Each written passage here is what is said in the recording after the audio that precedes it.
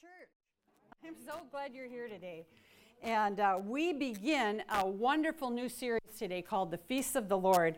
And these are feasts which God gave the nation of Israel to celebrate.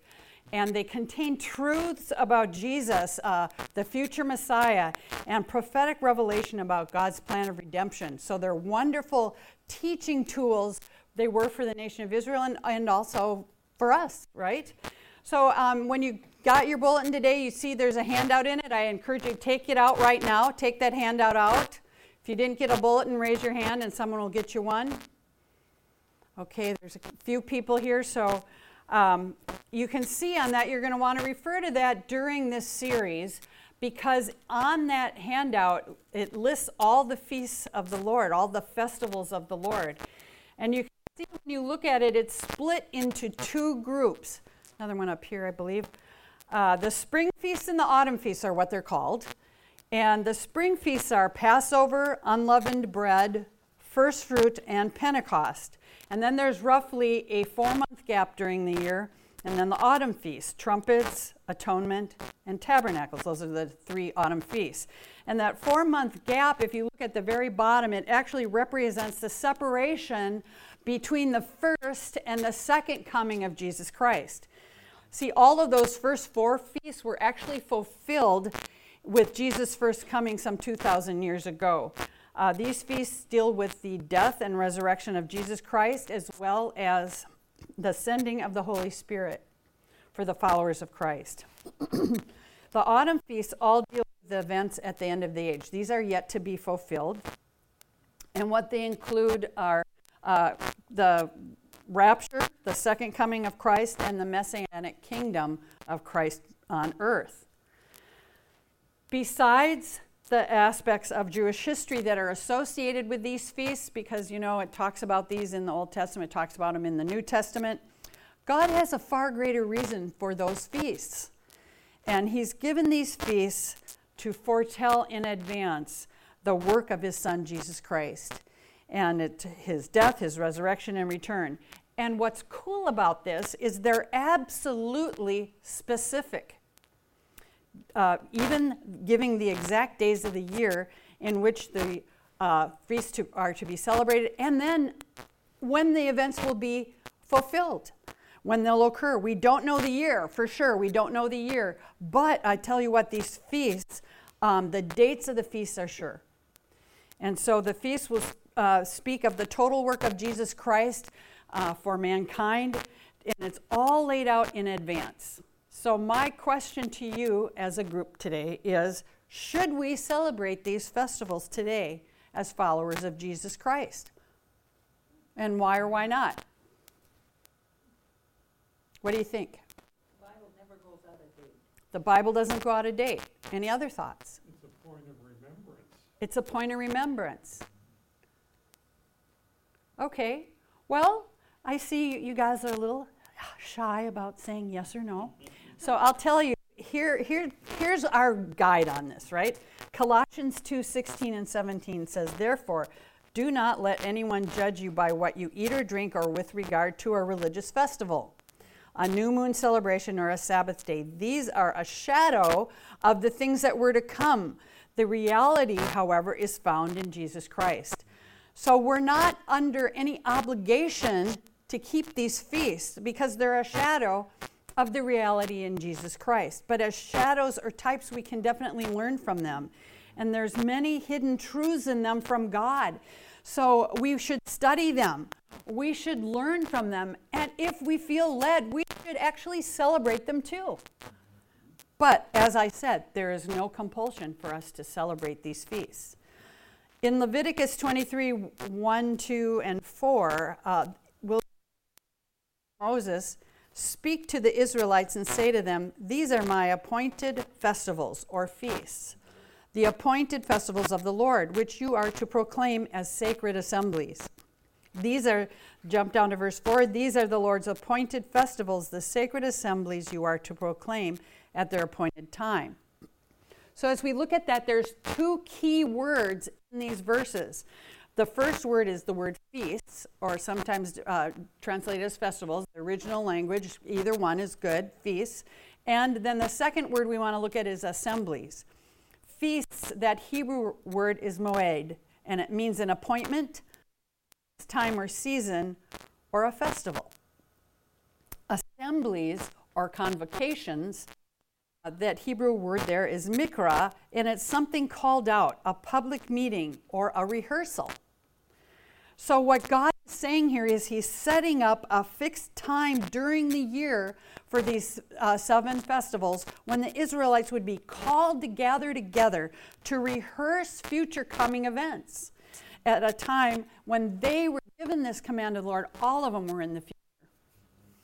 So I have a question for you today as we look at the first of these, actually the first 2 we're going to look at today, Passover and the Feast of Unleavened Bread. What was the reason for the Passover? That's when they came out of Egypt. When they came out of Egypt, right. They spread the blood over the... Put the blood on the door, right. The Lord passed over the families of the chosen people. The Lord passed over the families who had the blood on the doorpost, the chosen people. I think it was a way of... Was a way that God spared judgment on everybody, on those people who celebrated the Passover and did what God said. That's exactly right. So Passover actually was yesterday in the religious calendar, the 14th of Nisan, if you know those months in the Jewish monthly calendar, the 14th of Nisan. And Jewish people, these days, they actually celebrate, if they want, on 2 different nights, on either side of that, on the eve of Saturday and on the eve of Sunday. So what does the Bible tell us about Passover? It tells us that this is the most important Jewish festival. It is the holy day, the feast of redemption, that God redeemed his people. And it's also a feast about sacrifice. It was prophesied to Abraham some 430 years before it happened. Can you believe it? Think about 430 years for us, how far back that goes. You know, the 1600s, right? So in Genesis 15, God says to him, the Lord said to him, Abraham, know for certain that for 400 years your descendants will be strangers in a country not their own, and that they will be enslaved and mistreated there. But I will punish the nation they serve as slaves, and afterward they will come out with great possessions. So he's prophesying to him about what is going to come. And in Exodus 6, many, many, many years later, hundreds of years later, God repeats that Abrahamic covenant and tells Moses to go to the Israelites and tell them this. Exodus 6, verses 2 through 8, God also said to Moses, I am the Lord. I appeared to Abraham, Isaac, and to Jacob as God Almighty, but by my name, the Lord, I did not make myself fully known to them. I also established my covenant with them to give them the land of Canaan, where they resided as foreigners. Moreover, I have heard the groaning of the Israelites, whom the Egyptians are enslaving, and I have remembered my covenant. Therefore, say to the Israelites, I am the Lord, and I will bring you out from under the yoke of the Egyptians. I will free you from being slaves to them. I will redeem you with an outstretched arm and with mighty acts of judgment. I will take you as my own people, and I will be your God. Then you will know that I am the Lord your God, who brought you out from under the yoke of the Egyptians, and I will bring you to the land I swore with uplifted hand to give to Abraham, to Isaac, and to Jacob. I will give it to you as a possession. I am the Lord. Lord God, we just pray this morning as we look at this scripture, as we look at the Passover, Lord, that you would just show us all of the things that are in that for us, all of the meanings of all of the parts of it, Lord, that we can take and understand that they have meaning for us as well. Thank you, Lord, for this opportunity to look at your word and hear from you. Holy Spirit, be in this place this morning. Just guide and direct and apply these truths to our hearts as well. In Jesus' name, amen. So the covenant is the basis for the Passover, the covenant between God and the Israelites. That's the basis for it. That's why he says he's going to take them out of Egypt. He's going to bring them to the promised land. But they're in a bad way. They're in Egypt and they can't go anywhere. They're slaves. They're being mistreated. And so God says, yes, I'm going to get you out of there. And this first Passover that they talk about in the scripture, which we're going to read about in just a moment, is called the Egyptian Passover, because obviously there's things about that that don't get repeated once they've left and they're out of Egypt. Later, what the rabbis called the Passover is the permanent Passover. And let's read the first Passover in Exodus chapter 12, reading verses 1 to 14. The Lord said to Moses and Aaron in Egypt, "This month is to be for you the first month of your year. Tell the whole community of Israel that on the 10th day of this month, each man is to take a lamb for his family, one for each household. So on the 10th of Nisan. If any household is too small for a whole lamb, they must share one with their nearest neighbor, having taken into account the number of people there are. You are to determine the amount of lamb needed in accordance with what each person will eat. The animals you choose must be year-old males without defect, and you may take them from sheep or the goats. Take care of them until the 14th day of Nisan, when all the members of the community of Israel must slaughter them at twilight. They are to take some of the blood and put it on the sides and tops of the doorframes of the houses where they eat the lambs. That same night, they are to eat the meat roasted over the fire, along with bitter herbs and bread made without yeast. Do not eat the meat raw or boiled in water, but roast it over a fire, with the head, legs, and internal organs. Do not leave any of it till morning. If some is left till morning, you must burn it. This is how you are to eat it, with your cloak tucked into your belt, your sandals on your feet, and your staff in your hand. Eat it in haste. It is the Lord's Passover. On that same night, I will pass through Egypt and strike down every firstborn of both people and animals. And I will bring judgment on all the gods of Egypt. I am the Lord. The blood will be a sign for you, or on the houses where you are. And when I see the blood, I will pass over you. No destructive plague will touch you when I strike Egypt. This day you are to commemorate for the generation to come. You shall celebrate it as a festival to the Lord, a lasting ordinance." Okay, well, let's stop there. And God is telling Moses here how they're supposed to celebrate this feast. Each head of the household is to take a lamb for their family.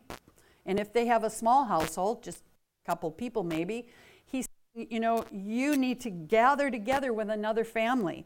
There should be between 10 and 20 people at these gatherings. And then you determine how much lamb you need. Like if you have all big adults, you probably need a little bigger lamb. If you have a bunch of little kids, you probably don't need as much, because the point is you're only supposed to take about what you need. And they were to choose a year-old male. It could be anywhere between 1 up to 2 years old. And on that 10th of Nisan, without any blemishes or defects, meaning it didn't have a wound, it didn't have like a big scar on it. It was supposed to be perfect, no blemishes anywhere on it. And the lamb was to be taken to their homes and cared for until the 14th. And when all the lambs then on the 14th were slaughtered, they were to take some of that blood and put it on the sides and on the tops of the doorframe of those houses where they would be living and eating the lamb. When the head of the family sprinkled the blood on the doorpost and on the lintels, the side and the top of the door, he was stating that he realized that his family stood in peril of death. He was stating that he and his family were therefore accepting God's means of safety for them, so that the family would be delivered from bondage. And that same night, they were to eat the meat along with the bitter herbs and unleavened bread. They were to roast the meat and not leave any of it when they were through. The leftovers had to be burned. And they were to eat it, it said, with their clothes and cloaks on. In other words, dressed and a coat on, and with their sandals on, like they're ready to run and go, and with staffs in hand. In other words, everything you need to be ready when you're eating that meal to leave Egypt. And during that night, the angel of death would strike down all the firstborn of people and animals everywhere in Egypt, except where the blood of the Passover lamb had been applied on the doorways, because God said, I am the Lord. He said what he had proclaimed would happen. The blood will be a sign for you, he says. The blood is a sign. When I see that blood, I'll pass over you. No destructive plague will touch you. The plague of death of the firstborn will not touch you if the blood has been applied to the door. Now, what we see of this in Jesus Christ is this feast commemorates the redemption of the people of Israel from Egypt, from their evil taskmaster. And that's just like for us, how Jesus actually redeems us from sin and from the master of the devil. He redeems us and takes us and frees us from that bondage. They were to select a perfect lamb, lambs without defect, on the 10th of Nisan. The cruel correlation here with Jesus is that Jesus entered Jerusalem on the 10th of Nisan. It was a day to welcome visitors into Jerusalem in that calendar. People would line the streets. They would sing the Hallel, the psalms that are the Hallel, 113 to 118. And the priests would bring the lambs into the city to the temple. They would have all these lambs that they would bring to the temple. And Jesus here is being brought into the city by the people, the triumphal entry. The people here are choosing Jesus. They're saying, blessed is he who comes in the name of the Lord. They're proclaiming him that he is the Savior. That is from a psalm where it talks about the future Savior. They are choosing Jesus on the 10th of Nisan. Matthew 21, 7-9 says, they brought the donkey and the colt and placed their cloaks on them for Jesus to sit on. A very large crowd spread their cloaks on the road, while others cut branches from the trees and spread them on the road. The crowd that went ahead of him and those that followed shouted, Hosanna to the Son of David. Blessed is he who comes in the name of the Lord. Hosanna in the highest. This day is the day that we celebrate as Palm Sunday in our calendar. It's actually really the 10th of Nisan. It should have been several days ago, right? So anyway, it's choosing Jesus here as the Lamb. Part of the week of Passover is also the Feast of Unleavened Bread, that second feast that you see there. Remember when I was reading what God told Moses, he said, you're to eat only unleavened bread. Well, this unleavened bread, with this, all the leaven, all the yeast is cleared out of the house. If you have any bread with yeast in it, you have to get rid of that too. And that's why the Seder meal uses unleavened bread. The matzah bread is because this is during that time of the Feast of Unleavened Bread. So let's read what God says about that in the next few verses here. Verse 15, for 7 days you are to eat bread made without yeast. On the first day remove the yeast from your household, for whoever eats anything with yeast in it from the first day through the seventh must be cut off from Israel. On the first day hold a sacred assembly, and another one on the seventh day. Do no work at all on these days except to prepare food for everyone to eat. That is all you may do. Celebrate the Feast of Unleavened Bread, because it was on this very day that I brought your divisions out of Egypt. Celebrate this day as a lasting ordinance for generations to come. So, the symbolism here of the yeast is like sin. The yeast is like the sin. The house is like our lives. He's saying, get all the sin out of your life. It's a symbolic thing, totally symbolic. And even Jesus, when we look at what is going on in Jerusalem during this time, during this day, Jesus is even cleaning out the leaven, the sin from the temple after he entered Jerusalem. In Mark 11:15-17, on reaching Jerusalem, Jesus entered the temple courts and began driving out those who were buying and selling there. He overturned the tables of the money changers and the benches of those selling doves, and would not allow anyone to carry merchandise through the temple courts. As he taught them, is it not written, my house will be called a house of prayer for all nations, but you've made it a den of robbers. So he had to clean out all the sinfulness of the temple. He cleaned out the leaven of the temple. So then, at this time, on this day, the lambs for Passover were brought into the city and into the temple. They were inspected by the priests. And then the devout people would actually take that little lamb home and tie him to the bedpost and keep that lamb like it was a little pet almost, and take care of it and feed it and, brush its fur. And they would, that had to be hard then on the 14th to give it back and have it be slaughtered for their sins. And the priests here on the 10th of Nisan also inspect Jesus, as we see in Matthew 21. So he's just driven out all of this stuff out of the temple. And then it says when he entered the temple courts and was teaching, the chief priests and elders of the people came to him. By what authority are you doing these things? And who gave you this authority?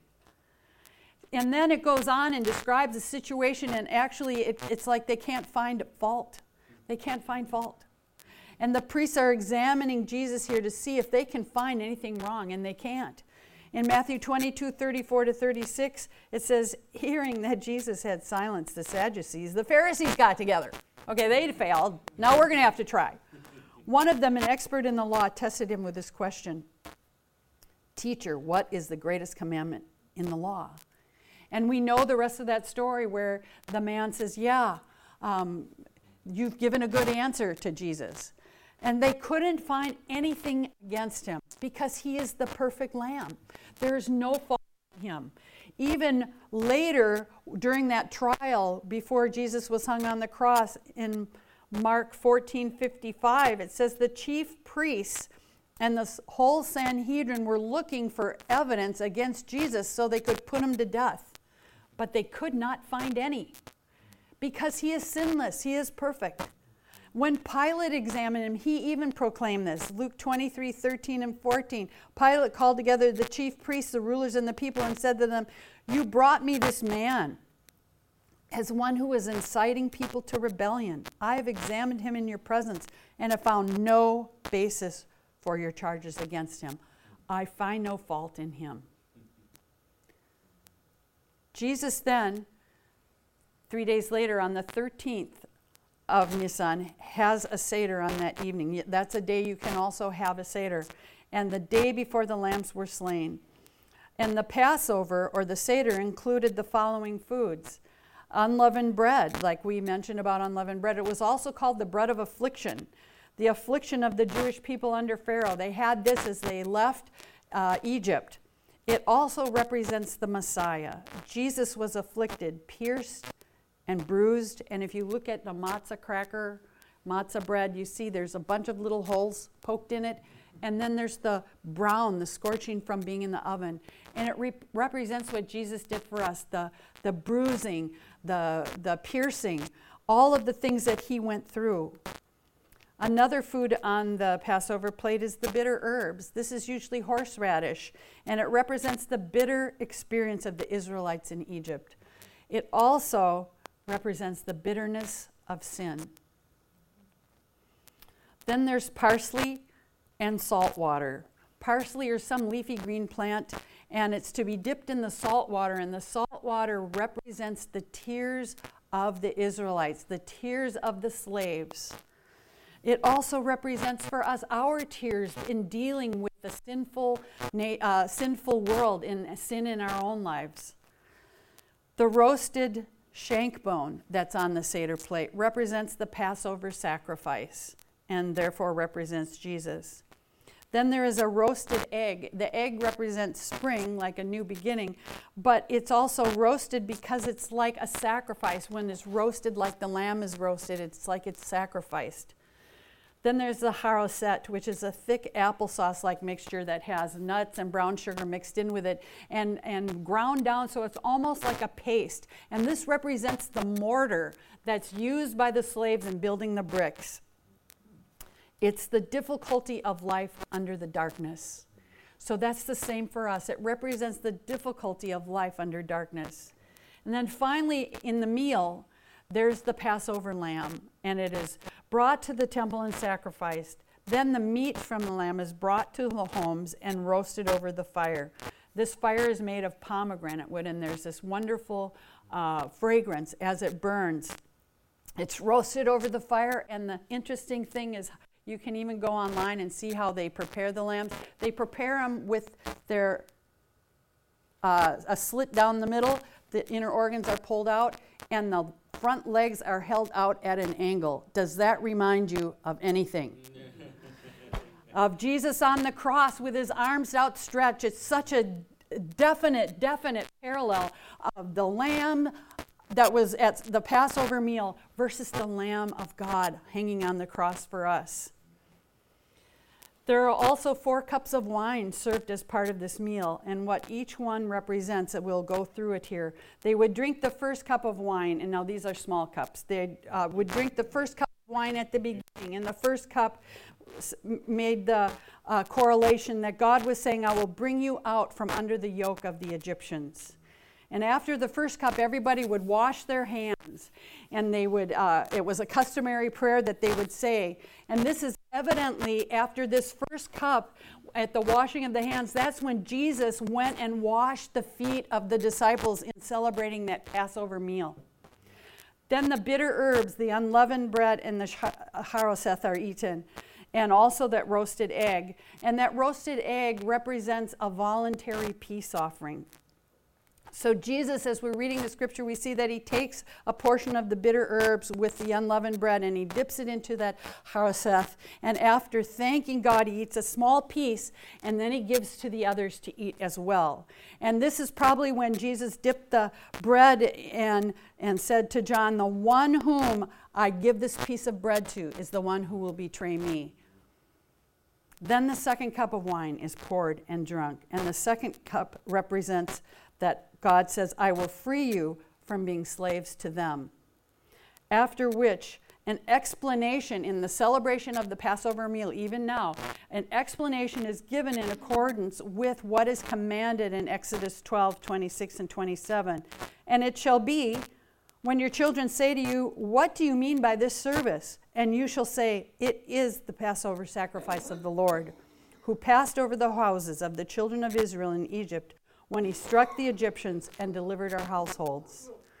Then at that point, the first part of the Hallel is sung, Psalm 113 and 114, and then the Passover, the Paschal lamb is eaten.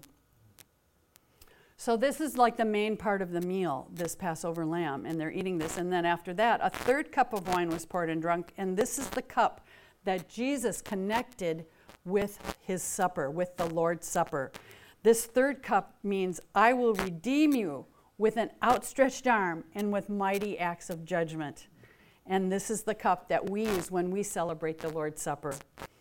And after this, a fourth cup is poured and drunk, and the rest of the Hallel, the Psalms 115 to 118 are sung. And while they were eating, Jesus took bread, he gave thanks and broke it and gave it to his disciples and said, this is my body. And then he took the fourth cup and offered it to them and they drank. And that cup represents, I will take you as my own people and I will be your God. And it's said by the Midrash Rabbah, which is a book that is like a commentary on the Torah and the Megillah, which is like the whole Jewish scriptures. This commentary, the Midrash Rabbah, says these 4 cups actually fulfill the verse in Psalm 116, verse 13, which says, I will lift up the cup of salvation and call on the name of the Lord. So then after this 4th cup, when Jesus and his disciples are celebrating, they went out to the Mount of Olives. And as we know, in that time, they go to the Garden of Gethsemane. And Jesus is praying here with his disciples until Judas and that crowd, the angry crowd, come and arrest Jesus. During that night, then he's given a kind of a sham trial with false witnesses and eventually was sentenced to death on the cross the next day. So that evening before the Passover is when he was arrested. The next day is the 14th of Nisan. And Jesus was hung on the cross at 9 a.m. on the 14th of Nisan. What is going on at the temple at the same time is that the lambs are now on display at the temple. Matthew 27, 48 and 50, Jesus has been hanging on the cross here for a while, and immediately one of them ran and got a sponge. He and offered it to Jesus to drink. The rest said, now leave him alone. Let's see if Elijah comes to save him. And when Jesus had cried out again in a loud voice, Eli, Eli, lama sabachthani, he called out loudly and he gave up his spirit. And Jesus died, it tells us, in the 9th hour at 3 p.m. on the 14th. That's the same hour that they blew the shofar at the temple and then slaughtered the lambs on that 14th of Nisan. And the blood then is sprinkled on the base of the altar. And the soldier, remember, put the spear into his side and out came blood and water. It sprinkled the blood on the base of where he was being sacrificed. Jesus shed his blood on the cross for us. His blood is the salvation for all of us. When we receive what he has done for us, when we accept God's means of salvation, the plan of salvation that God had, when we accept that, we are made spiritually alive in him. The Passover was not only a sacrifice, it was a celebration of God's provision for salvation for everyone. It became later the basis of what is known as the law of the peace offering. And in temple days, Passover was understood as a feast between God and man. The peace offering always followed the sin offering. And it's a picture of our fellowship with God. In Numbers 10:10, it says, also in the day of your gladness, in your appointed feasts, at the beginning of your month, you shall blow the shofar, the trumpets, over your burnt offerings and over the sacrifices of your peace offerings. They shall be a memorial for you before God. I am the Lord your God. Jesus crying out in that loud voice is like the blast of the shofar. And then he died. Like the sacrificial lambs in the temple were slaughtered, Jesus then died and was slaughtered for us on that cross. He is our peace offering. He creates peace between us and God by his death and his resurrection. When we receive that for us, there's a peace between us and God.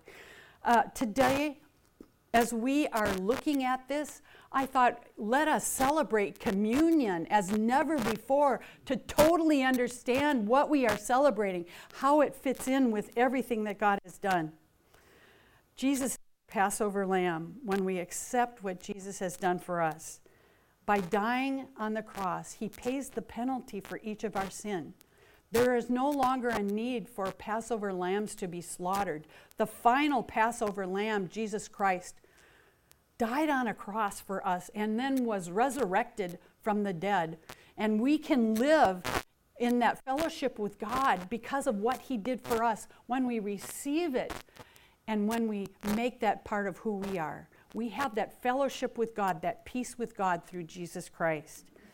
Romans 5:10 says, for if while we were God's enemies, we were reconciled to him through the death of his Son, how much more, having been reconciled, shall we be saved through his life? We are reconciled with God. That means that any difference has been taken care of.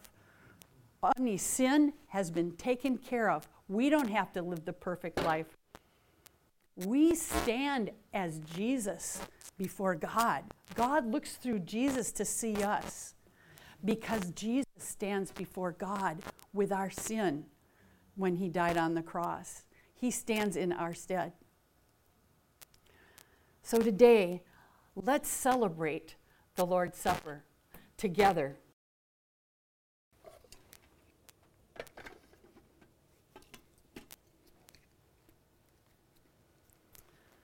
Just as in Exodus 12, where the children are to say, what do you mean by this service? We should ask ourselves, why are we doing this? What do we mean by this service?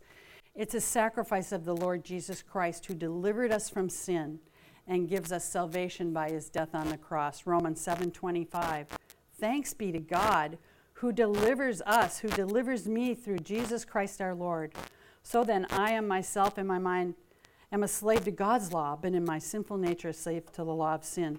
So God has delivered us from being slaves to sin by sending Jesus to die on the cross for us. So as we take the bread from the bottom of the cup, Mark 14:22 says, while they were eating, Jesus took the bread, and when he had given thanks, he broke it and gave it to his disciples, saying, take it, this is my body.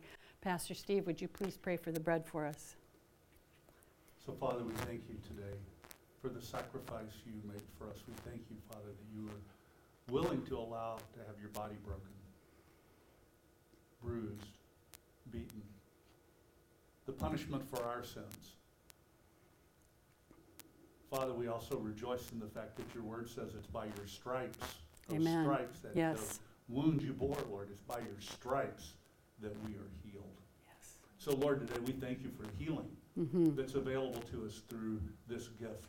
Yes, Lord God. And so, Lord, today, no matter what we have going on in our lives right now, Lord, maybe we need emotional healing or physical healing, Lord, spiritual healing. Lord, today we lay those wounds, we lay those needs down at the foot of your cross, and we claim healing in Jesus' Yes. precious and holy name.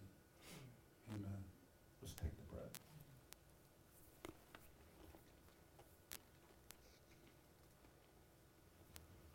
Mark 14:23 and 25 says, then he took a cup, and when he had given thanks, he gave it to them, and they all drank from it. This is my blood of the covenant, which is poured out, sprinkled for many, he said to them. Truly, I tell you, I will not drink it again from the fruit of the vine until that day when I drink it anew in the kingdom of God. Pastor Jacques, would you please pray for the cup? Father God, we just thank you for your son Jesus that died for us, Father. We thank you for the blood that was shed, that because of his blood being shed on our behalf, we no longer needed to offer animals because his sacrifice was perfect and enough for amen. us to save us. And Lord, we thank you for the washing of our sins, because though your word says that when we're being washed by his blood, we become white as snow. Father, we thank you that everything that we need is in his blood, because with his blood that was shed, we have the victory today. Lord, we thank you and we pray, God, that each and every day that we live for you, Father, we would remember the sacrifice that was paid for us, and through that sacrifice, we have everything that we need, Father. May we continue, Father, to live our life in a way that will bring you praise and glory, Father, because we have the victory that we need through your son's blood that was shed for us. Mm-hmm. We thank you, God, and we love you. In Jesus' name we pray. Amen. Let's get the cup together.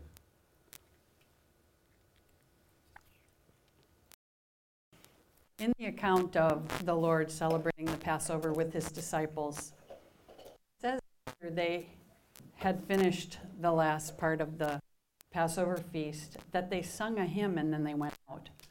What they were singing was the last Hallel, those psalms that are considered Hallel. Hallel means praise. And so what they were doing was praising God. And I don't know if you have Psalm 118 or not, but that's the one that says, give thanks to the Lord for he is good, his love endures forever. I encourage you, I'm going to say something to you to say his love endures forever. Give thanks to the Lord, for he is good. His love endures forever. Let Israel say, let the church say, his love endures forever. Let the house of Aaron say, let the pastors say, his love endures forever. Let those who fear the Lord, those who are followers of Jesus Christ, let them say, his love endures forever. Lord God, we thank you that your love endures forever.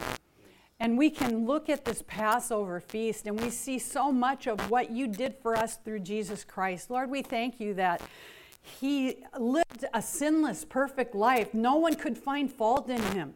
He was the perfect Lamb of God who was crucified on that cross, who died for us and shed his blood for us so that we have the perfect sacrifice. We no longer have to try and figure it out every year. We can come before and accept that, just like They were saying that they accepted your means of safety and salvation. Lord, we accept your means of salvation for us through the Lord Jesus Christ. We thank you, Father, for all that we have in you.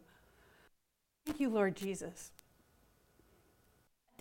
You were willing to go to that cross and die for us, and that we have now, for us, the penalty of our sin has been paid. And we can live that life that you give us the power to live through the Holy Spirit, through the power of being in relationship with you.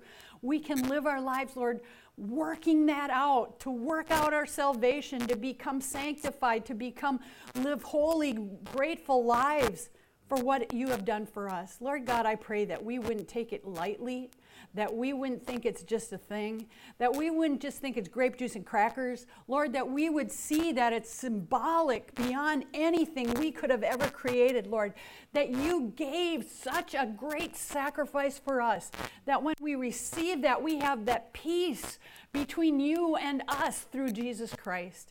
Lord, I pray we would live lives that show how thankful and grateful we are, Lord, that we don't have to do it. Just like that video before the service showed us, Lord, we don't have to earn it. We don't have to try and work it out. We just receive what you have for us.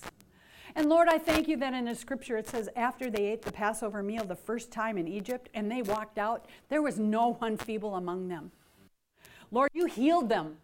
And so, Father, we claim healing for each of us that need healing today. Lord, those people who have cancer, people who have physical ailments, people who have infection, people who have other things that are not right, people who need emotional healing, people who need spiritual healing. Lord, we claim that over us today. We receive that healing. By those stripes we are healed today in the mighty name of Jesus Christ. Lord, we thank you for all that you've given us. And we don't have to work at it. We just have to receive it. Thank you for the gift of salvation that we have through you. Help us to walk that out this week in Jesus' mighty name. Amen.